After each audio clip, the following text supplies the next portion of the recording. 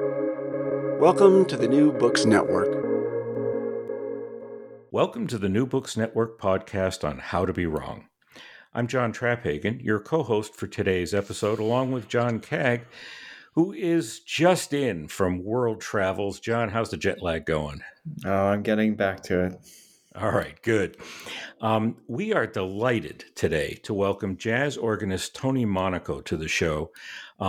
Tony is a master of the Hammond B3 and has collaborated with many other great jazz musicians, including his fellow jazz organist Joey DeFrancesco, drummer Steve Smith, as well as guitarists such as Pat Martino and George Benson, and many, many more.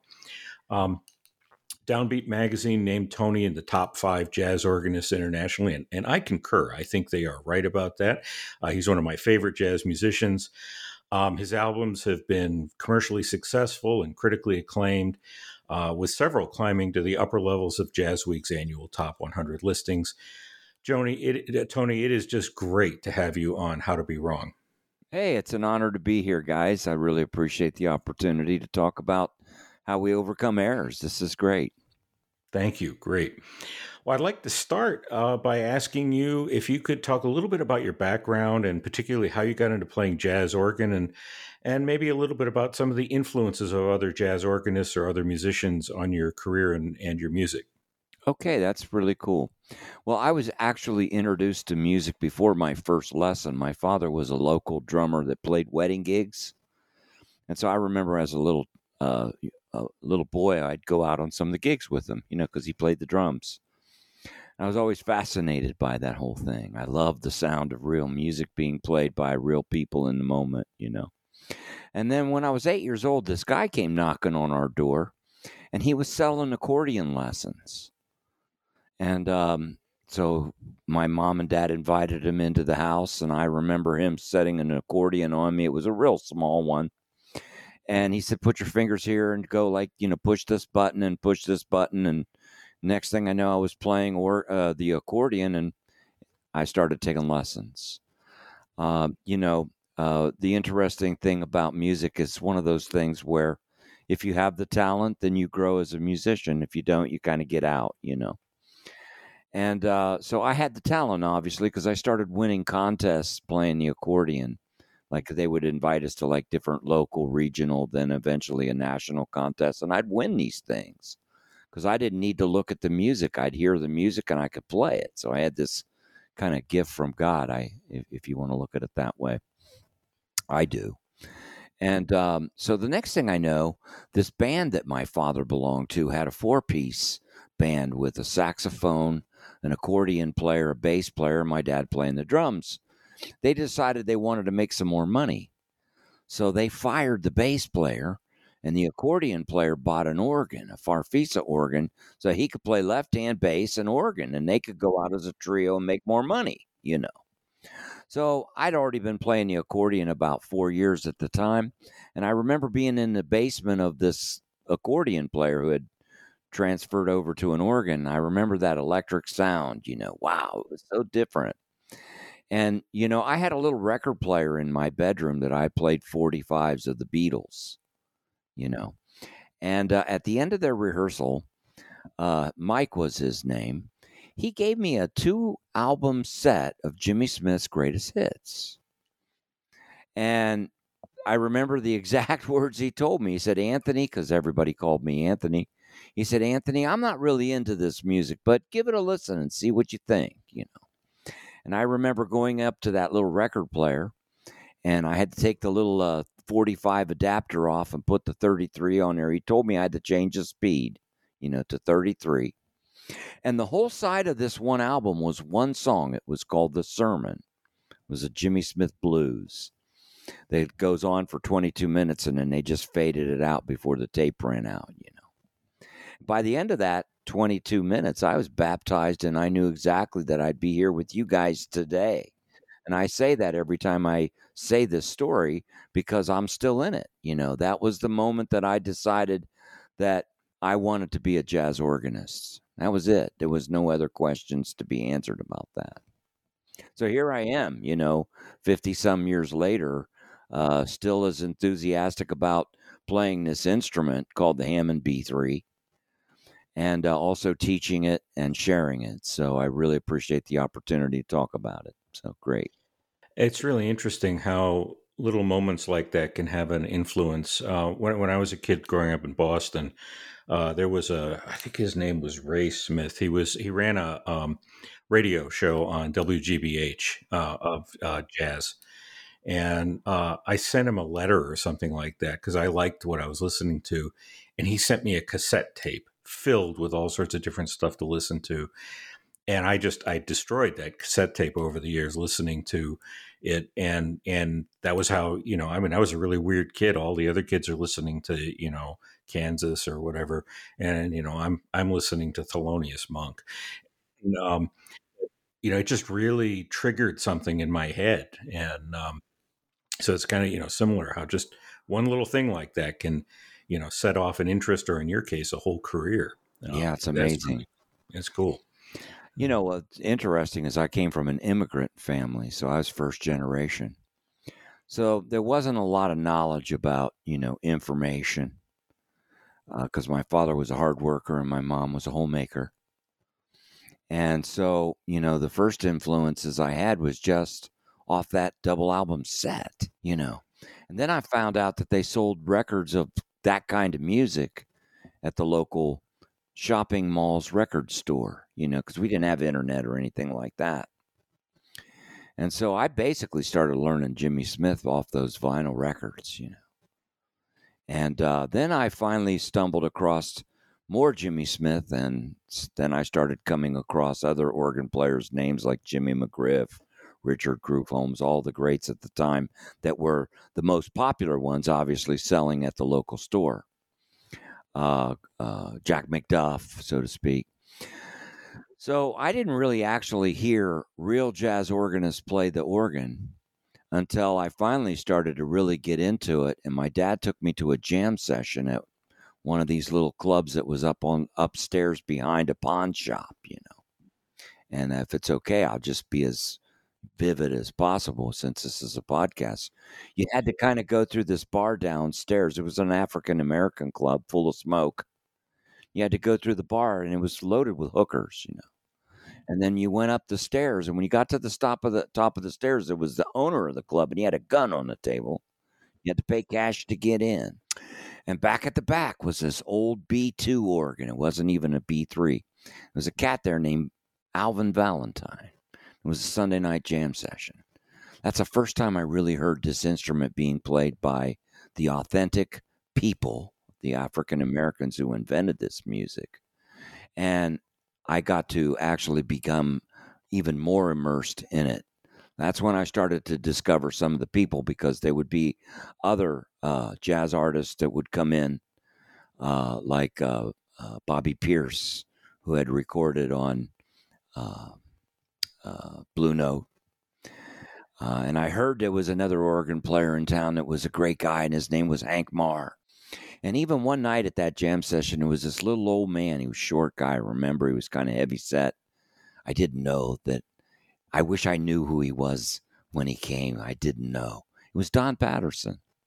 And he had come in to play a song. And I just remember, this old man playing this beautiful ballad on the organ, And it was like, wow, there are real people that play this right here, So back in the day, that music was being played in the Chitlin circuit, so to speak.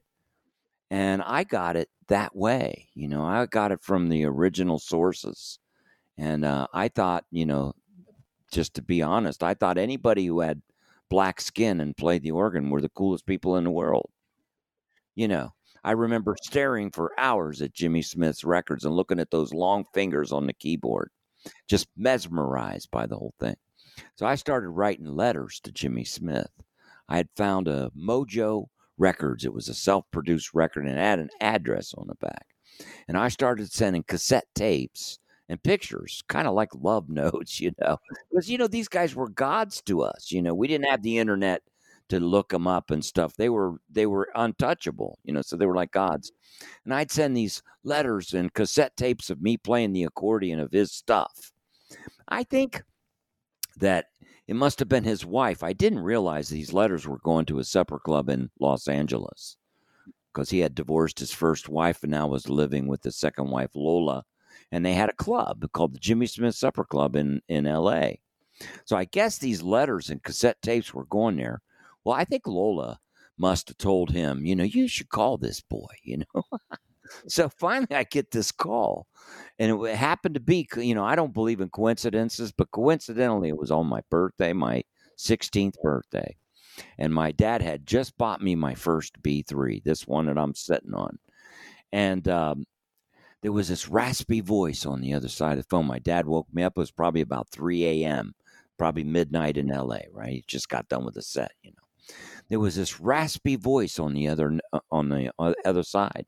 I knew who it was because I had listened to every grunt. He had a breathy voice too. And, he said to me two things. He gave me my first real organ lesson. He said that I played too many notes, and he said I needed to learn how to play the right chords.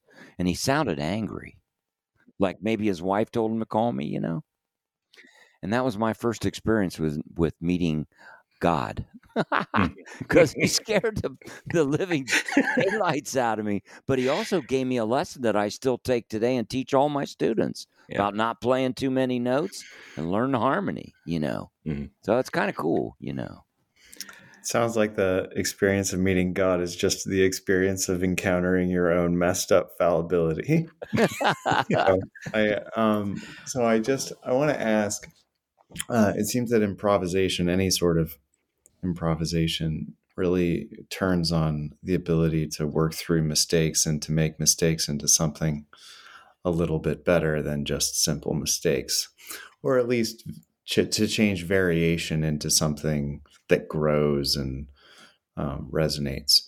And I was wondering if you might be able to say a little bit about how that happens. I know that it's a really hard question, and I've asked a bunch of artists this, and sometimes they simply say, like, it just happens. But I was wondering if you might be able to say a little bit about what that's like, because it seems like that's the key to what the playwright Samuel Beckett meant when he said "fail better." Mm-hmm. So I was wondering if you could say anything about that for our. Yeah, actually, I really enjoy these this whole topic that we're going to be discussing today because, jazz is about telling a story. And I don't know about you, but I don't always tell the story the same way. Sometimes I make mistakes. I make errors when I tell the story. And, the longer you tell the story and repeat it, you eventually start cleaning up all the errors in it, and you kind of clean it up so that the listener can follow. Well, man, when I was listening to those Jimmy Smith records, you'd hear a lot of mistakes because they didn't have the ability to edit things on a computer. So they just left them in there.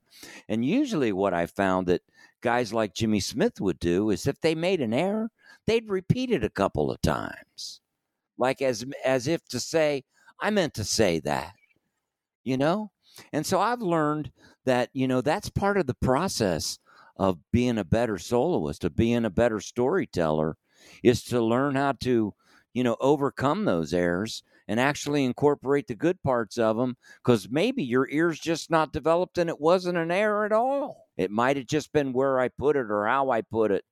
And then, from those errors, I've learned, so it happens all the time, and it still happens. I think if you're not taking chances, you're not going to grow. And when you're taking chances, I think it introduces part of that ability to have to learn from your so-called mistakes, So are they really errors? I don't really know, because they end up being turned around, How do you know that you're growing as a performer, or as if you're in a piece? How do you identify that this is growth, and what sort of characteristics come along with that feeling, or rather that experience? Good question. There's two parts. One is, when you look out at the audience, are they listening or are they talking? So the better storyteller I come to be, the more they start listening. Second thing is, I've learned from, having to sit in recording studios with some pretty high-powered musicians, the power of having to go back into the engineering room and listen what you just laid down. And you learn real quick what not to say when you're not getting the reactions from your peers like, oh, man, that was good. That was real nice. When they're starting to, they get deathly quiet. You're not on track, That's how I know. It's great. Mm-hmm. Thanks. Yeah, silence is a powerful critique at times. I think particularly, I think this is true. Both John and I write a lot, and silence about your writing can be a very powerful critique. And certainly as a musician, the sort of, oh, that's nice, or the nothing at all is not really what you want to hear. Although, also at times hearing really direct criticism, like you got with, Jimmy Smith, that's actually the most helpful thing of all. So, I, as I mentioned at the beginning, I've been a fan of yours for a long time. Your album, Groove Blue, that you did with Steve Smith of Journey fame is actually, I think that is the number one thing I play when, iTunes tells me how often you play something. That one. Wow. Yeah. Well, I love the album, and also, because I play the drums, I love listening to Steve play, and he's just amazing. So, but I was wondering if you could, talk a little bit about working with other musicians. We were kind of, going there, and how error factors into your experiences. And also, how do you work through differences from an artistic perspective? How do you manage that? Sometimes it's not exactly error, but just really strong differences about where things should go. I think first of all, music is kind of like a drug. Yeah.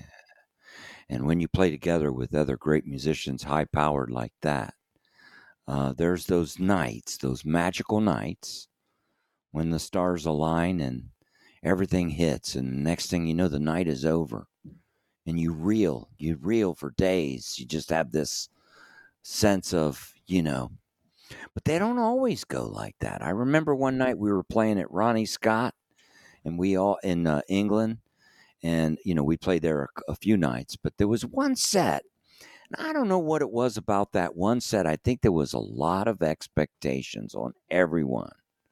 That ended up not being the best set, it didn't end up even coming close.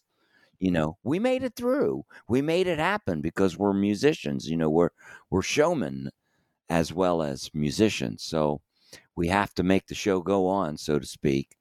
But I know at the end of the gig, that one set, we all felt, even the guitar player, like, we didn't say much about the set. We didn't talk about it, where usually we do. And the idea of working with other musicians is the idea of, being a collective part of a team rather than going in there with just your ego. However, you got to have some pride and ego in order to be in that ring in the first place, But there's a balance between that being a healthy thing and working collectively with the musicians. So when you work with these kind of powered people, you have to respect them, and whether you disagree or agree, you try it. That's part of the respect factor is, let's give it a try. Let's see what happens. Because a lot of times, even when I'm pessimistic about an idea, they end up being incorporated into the show. So much so that it's expected that you do it, because we actually, we practice in delivering the performance of what makes the, people clap, sort of like the seal gets the fish, So you kind of know the things that you got to do in order to do what you're being hired to do, and that's make people happy, entertain people. That's what we do,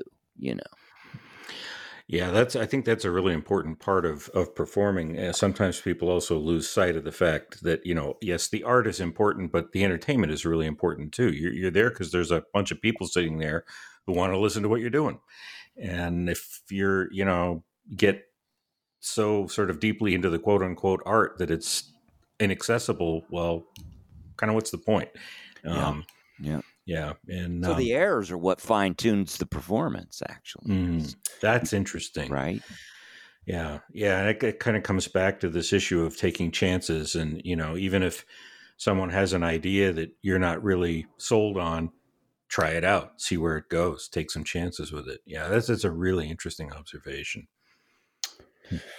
With many of the guests that we have on the show, we get pretty personal because we ask some fairly direct questions. So I'm going to pose one to you now, which is, and we do this for everyone. We would like to know what sort of serious mistakes or errors you've made, either professionally, personally, intellectually, and one of the bigger ones, hopefully, and how it shaped you as a person and how you've gotten through it. And you can take that any way you want, and you can also opt out if you don't want to. Yeah. Well, no, we're being real here, and we're real people, so there's nothing to hide. I mean, my career is still going, and have I made some big mistakes? I have. I think we all have. The idea of being successful is overcoming those, right? That's the definition of real success, is continuing. One of the, and I don't necessarily call this necessarily a mistake, but I'll get personal with you, because I don't have anything to hide and I'm not promoting anything. But I have a problem with alcohol, and I used to drink a lot. And sometimes I would drink to the point where my performance would be hindered because of my drinking. So had I kept going in that, I probably wouldn't be here with you guys today. So I had to overcome my drinking problem, get sober. And as a result, I think my playing today is the best it's ever been, because I'm clear-headed. I don't have anything to fog up my thoughts. And I have, a direction, a good orderly direction, G-O-D. And that's one mistake. Another mistake is I've gone in a lot of times with my own intentions of what I thought was supposed to happen, and I wasn't listening to the other musicians. I wasn't giving them their due. As a matter of fact, I was a little bit judgmental, right? A little bit cocky, a little bit like I'm better than you kind of stuff. And, those are the worst performances I have on record, Those are the ones where I played too loud, played too much, didn't play as part of the band. And those two issues are mutually exclusive. Sometimes they were combined, but you add the two together. Oh my God, you hear about arrogant performers. I've burned some bridges that way. I want to thank you for that really honest remark. I'll add something and then ask another question. So I've also had my own firsthand and secondhand experiences with addiction and compulsive behaviors, and watched my father die from drinking too much. And it strikes me that sometimes when you're in error and you're wrong, and you've crafted a life around that error, it's very difficult to see that you need any type of help. In fact, help or rectifying the situation seems to be the last thing that you actually want to do. And this is like the problem of the demonic in, I guess it's Mark or Matthew, where Jesus comes up to the demonic who's cutting himself with stones and says, "Can I help you?" And the demonic says, "Just go away. I just would rather have my little comfortable corner of hell. Thank you very much." And I'm wondering how you break out of that, because oftentimes when we look around our culture and we see pockets of life that seem to be not growing or stagnant or deadening or destructive, it seems like those pockets are ruled by the demonic impulse. Mm-hmm. And I'm wondering how you get out of that. And I'm curious how you got out of it also. Okay. That's a great question. And actually, right on when you describe the demonic part, which I think is influenced by our egos. It comes in there. It's looking for us to, basically take our own will instead of that will of the higher power, so to speak. I was lucky that my father recognized that I had this problem. And my first bout of sobriety, so to speak, was in 1982, a long time ago. And so, thank God, I was introduced quickly to through some treatment to this concept of the 12 steps and higher power, so to speak. And for 15 years, I maintained absolute sobriety from at least chemicals, that was. And then it came back, and I took the will back and the demonic part, so to speak, because I started using again. And boy, did that cause destruction in a real hurry. Fortunately, though, the stuff that I had learned the first time around quickly helped me to know I was on the wrong path. And so I found the right path again. And I want to go on with this answer because this is not the end of it. It's only just the beginning. I found another 8 years of sobriety after that. As a matter of fact, I held my father in my arms when he was dying of lung cancer, the moment he died. And I was sober when that happened. But then right after he died is when I met Joey DeFrancesco. I had given up playing music because I didn't know why God had given me this talent. Because every time I tried to do something with it, it seemed like it would go nowhere. And the moment my father died, about 6 months after he died, I get this call from a friend of mine. And he says, we're opening up a new jazz club, and we're bringing in this jazz organist named Joey DeFrancesco. I had not really known much about him. I heard there was this young guy coming up that was a really great organ player. But I had already gone through some spiritual intervention where I thought maybe God was calling me to become a deacon of the church. So I kind of quit playing music when my father was dying because I had to be there to help the family put together the trusts and all that stuff that has to be done. He died way too young. And so I had quit playing music, and I had surrendered it to God because I didn't know why God had given me this talent. And all of a sudden, Joey comes into town, and I offer to take him out to dinner because I'm running a well-to-do construction business because it was our family's business, And when I went to go pick up Joey, there was this, he was given a clinic. And I had no intentions of even really telling Joey that I played the organ other than just I used to play, right? Because I had quit. Well, when I went to go pick him up, someone in the audience said, hey, Joey, you should hear Tony play the organ. He says, you didn't tell me you played the organ. Well, I said, I didn't think it was that important. So they invited me up on the stage. And next thing you know, I'm playing. And next thing you know, I'm in Arizona being produced by Joey DeFrancesco.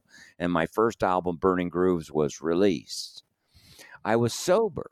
So I want to stay with the topic here. I just wanted to introduce this thing. So all of a sudden, God had finally, allowed my talent to do what it is that I wanted to do. I always dreamed of playing the organ in front of national, international audiences. I thought I had some talent,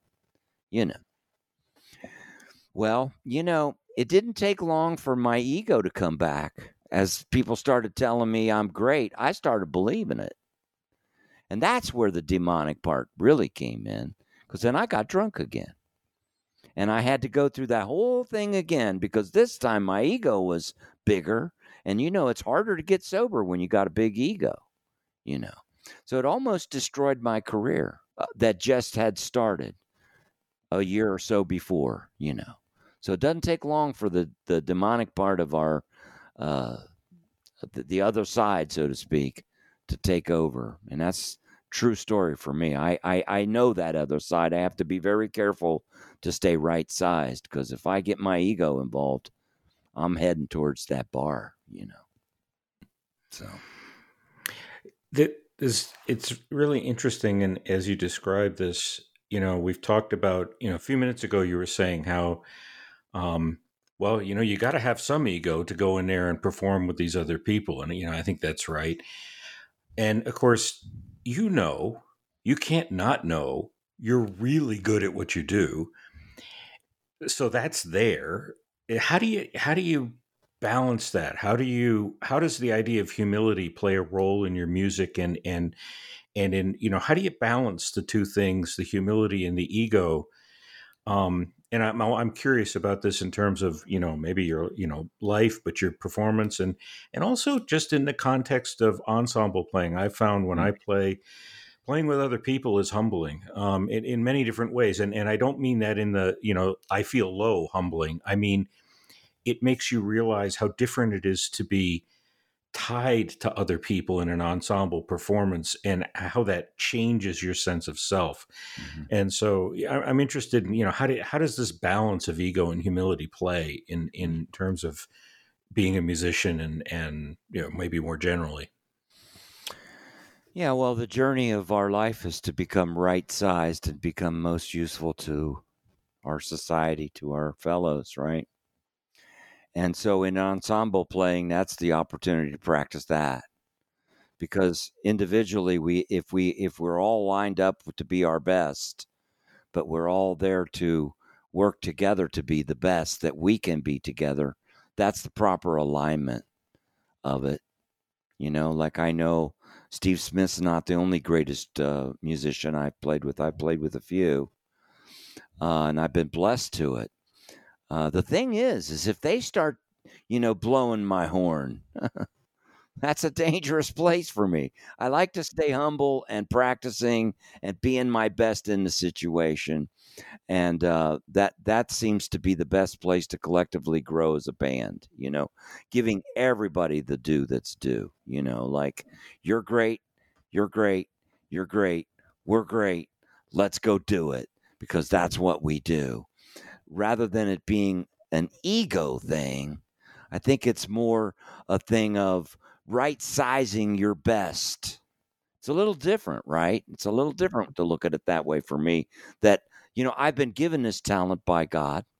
I tell all my students that, I kind of have this theory now, because I've taught so many students and I love teaching. Talk about getting humbled.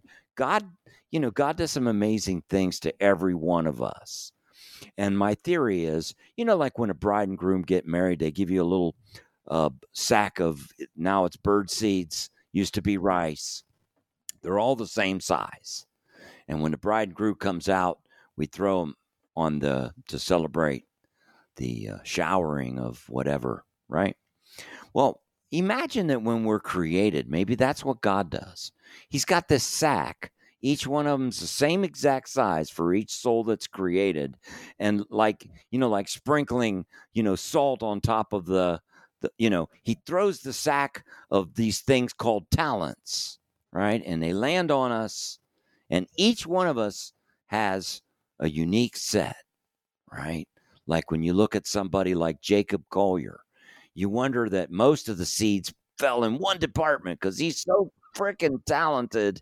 I can't even figure him out, But yet maybe we don't know the other side of what he, the whole story. So I think that the proper use of humility and ego is when we try to figure out what our set of talents are. We may be able to check other people out to be able to grow in those talents, right? We don't try to be that person. We try to take from them what embellishes our own talents. But the proper balance is when we try to become the best in being who we are, how we were created, and knowing that we're being the best of what we were supposed to be the best at. That's the way I look at it. Interesting. I'm curious. I was thinking about this as you were talking. I know you've spent a lot of time in Japan, and have performed at the Cotton Club in Tokyo and places like that.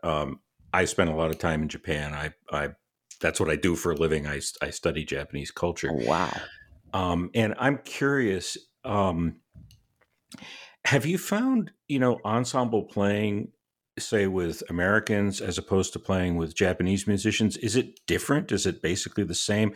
And the reason I ask that in part because we're talking about this issue of humility. And of course, humility is a very important part of Japanese culture, and is different from the way Americans tend to think about those things. And I'm just curious, have you found differences in, performing with Japanese versus, say, American musicians in that sense? Oh, that's interesting. We had a trio. I did 2 record releases in Japan with them. And the manager I asked him to be my Japanese manager. He had a concept, and he put me together with a drummer that used to play with Herbie Hancock, but he now lives in Japan. He's married to a Japanese woman. His name is Gene Jackson. He was the drummer for many years with Herbie. And he also put us together with a guitar player who happened to be Japanese, Yosuke Onuma. And we made a band, or he named the band As One. 3 people from 3 different cultures being one. And, I think it doesn't matter who you play with, because music is not the language of English. It's the language of music. As long as everybody's listened and been influenced by the same kind of music. So like, some mistakes that promoters make is to think that by putting me together with so-and-so and so-and-so that it's going to work. And then we come together and they don't know any stuff that I like to play. Well, we got a problem here, because if you don't know what I like to play, chances are pretty good I don't know what you like to play, But, no matter where I go, if people are influenced by this thing called jazz, especially if they go to the real original sources of jazz, the Blue Note collection, the Verve collection, where you had everybody learning from each other this new type of music called experimental jazz, whatever, then I have no problem communicating with anyone as long as they know the tune and we go 1, 2, 1, 2, 3, 4, boom. That's the end of the conversation in terms of English. The rest of it is all done by coming together. And there's a certain form in jazz that we all follow, right? We play the head first, play the melody. Maybe you might want to have an entrance to it, right?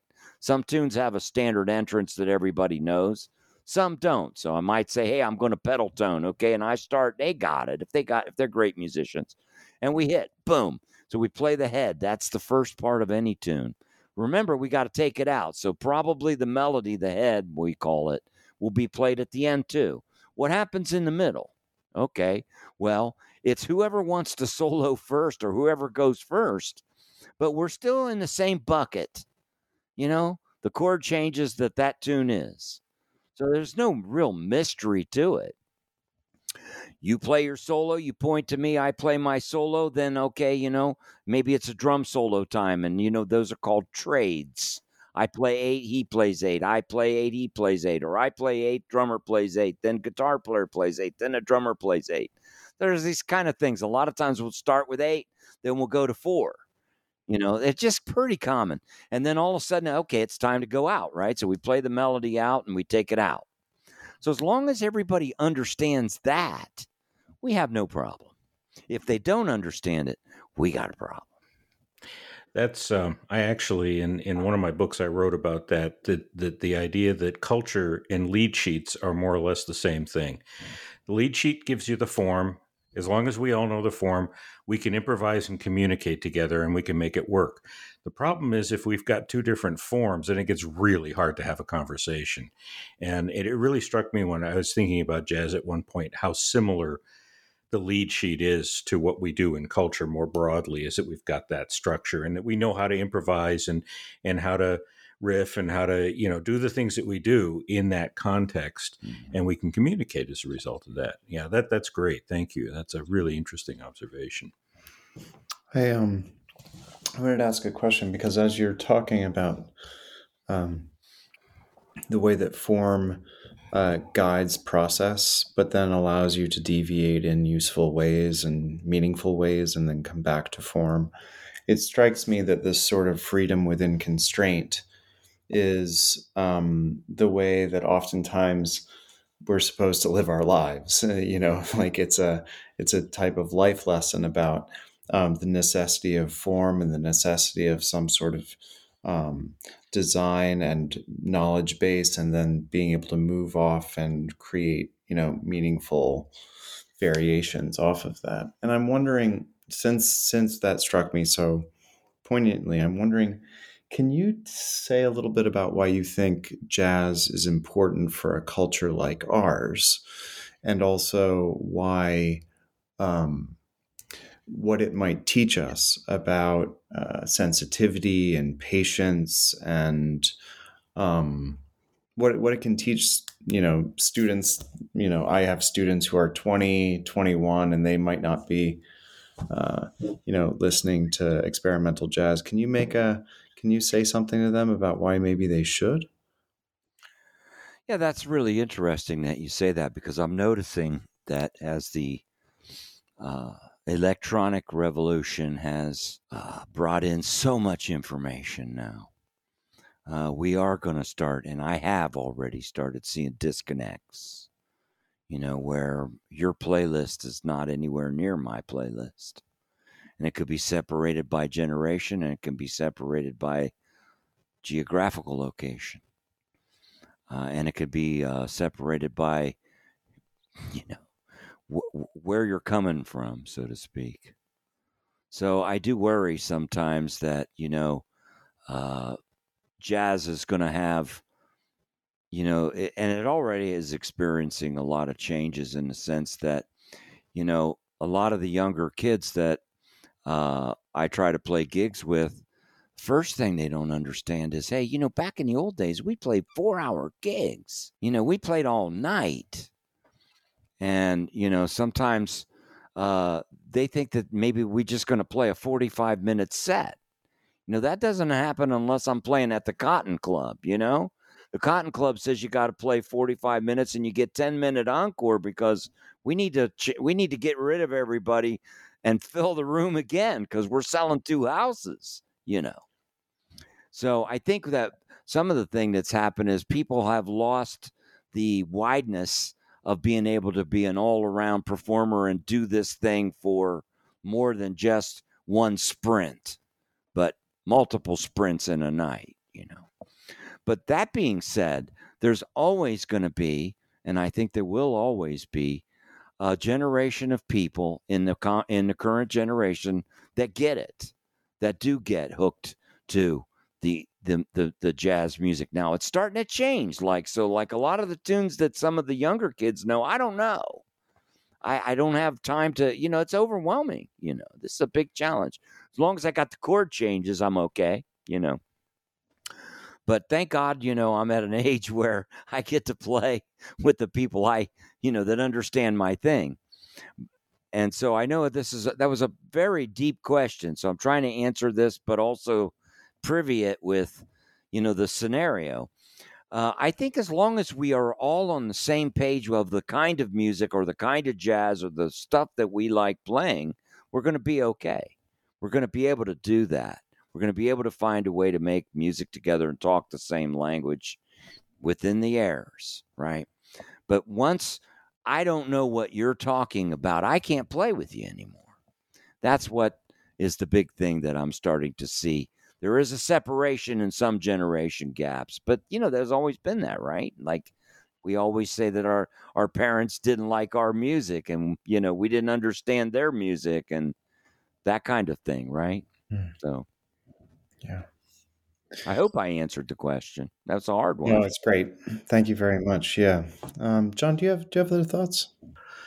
Well, I wanted to, I guess I wanted to, because Tony's very involved in music education, I would be interested in hearing a little bit of your thoughts about the role of error in learning to play an instrument. I mean, it's like I, I have both of my kids grew up learning to play instruments. My parents are both, professional musicians, and the struggle of learning to play an instrument is, it's just watching that process. My daughter is an opera singer, and listening to her practice and having her voice crack, and it's just like, damn it, this is why.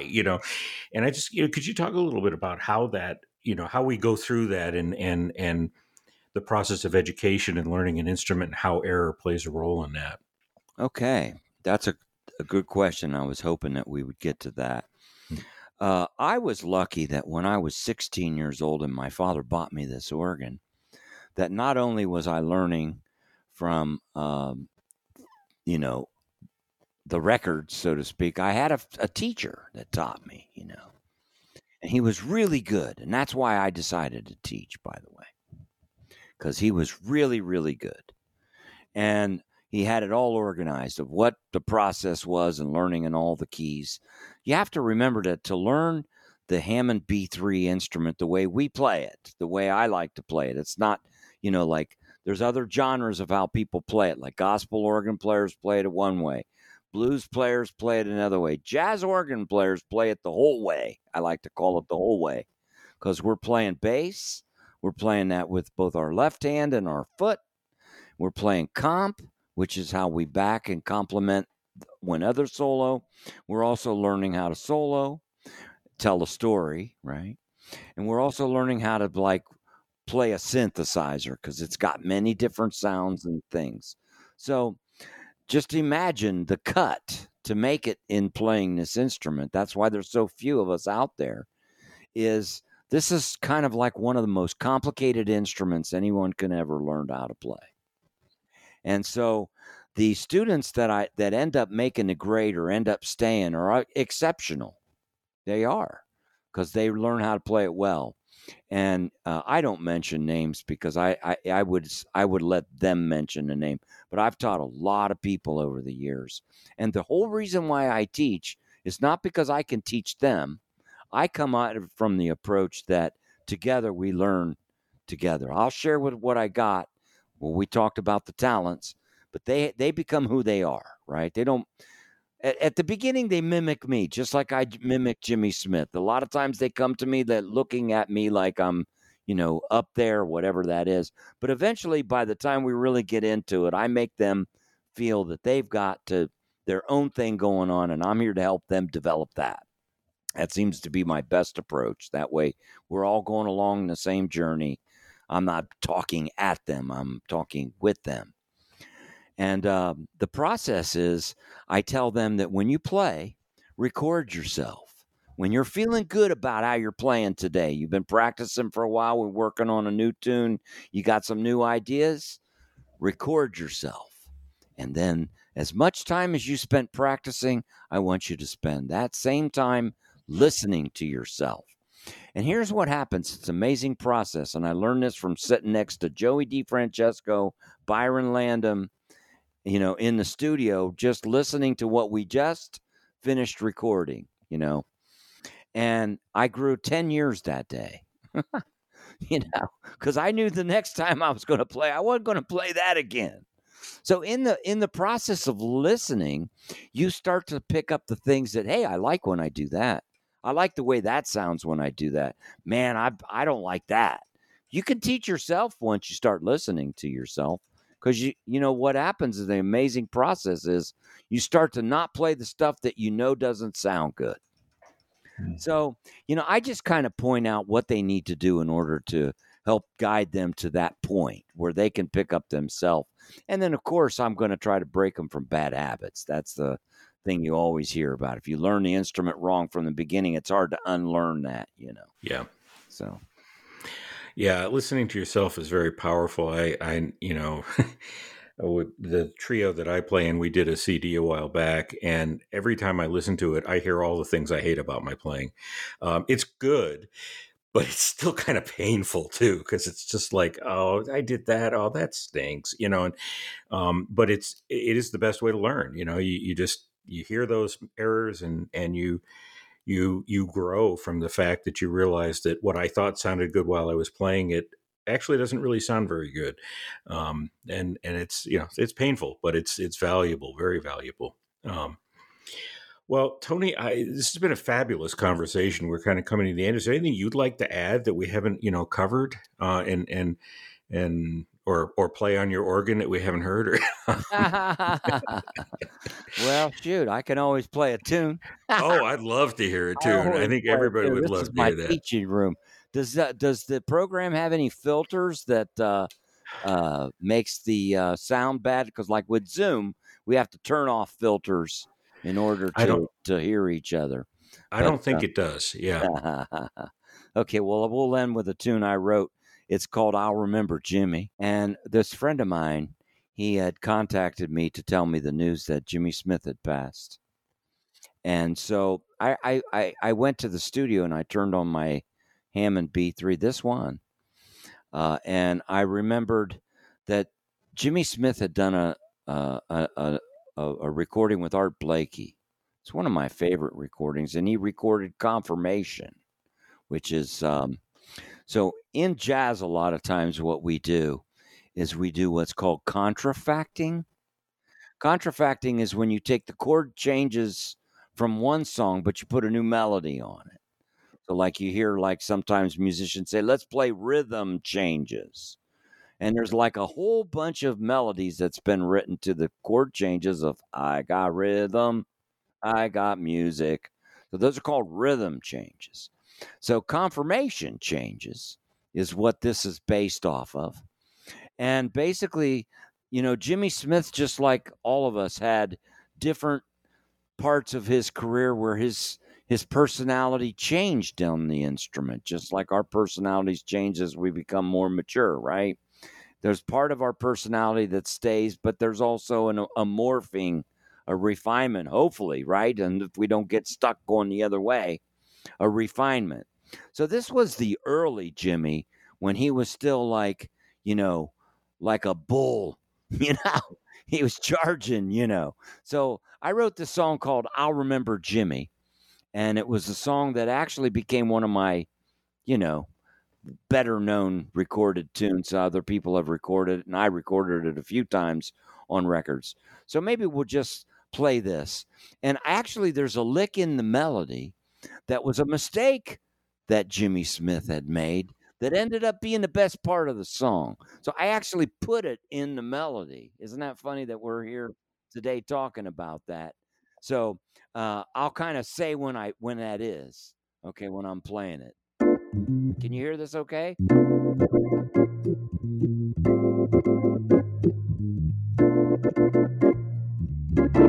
Uh, uh.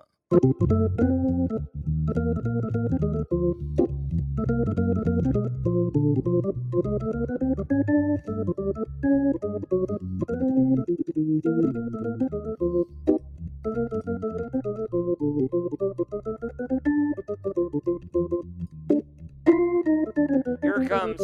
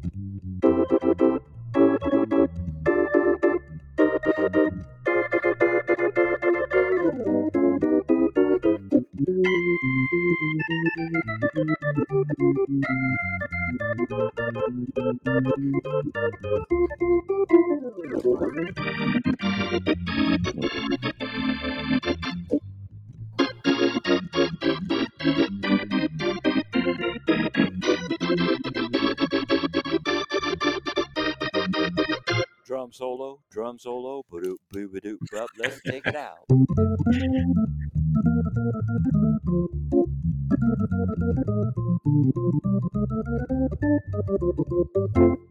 There you go, guys. Hey, about that. Oh, wonderful. There you go. Oh, man, that's just fantastic. The two of us are just smiling the whole way, Tony. Well, music is a gift that I was given, and I try to play it with respect, but I also give it all I got, Yeah, That's well, great. and it's a gift you give to a lot of other people too. And I want to thank you for being on the show with us. This has just been a fantastic conversation. Thank you so much. Thank you, both of you, for asking some really good questions. I appreciate that. God bless you both, man. Thank you, Tony. Thanks. Great to meet you.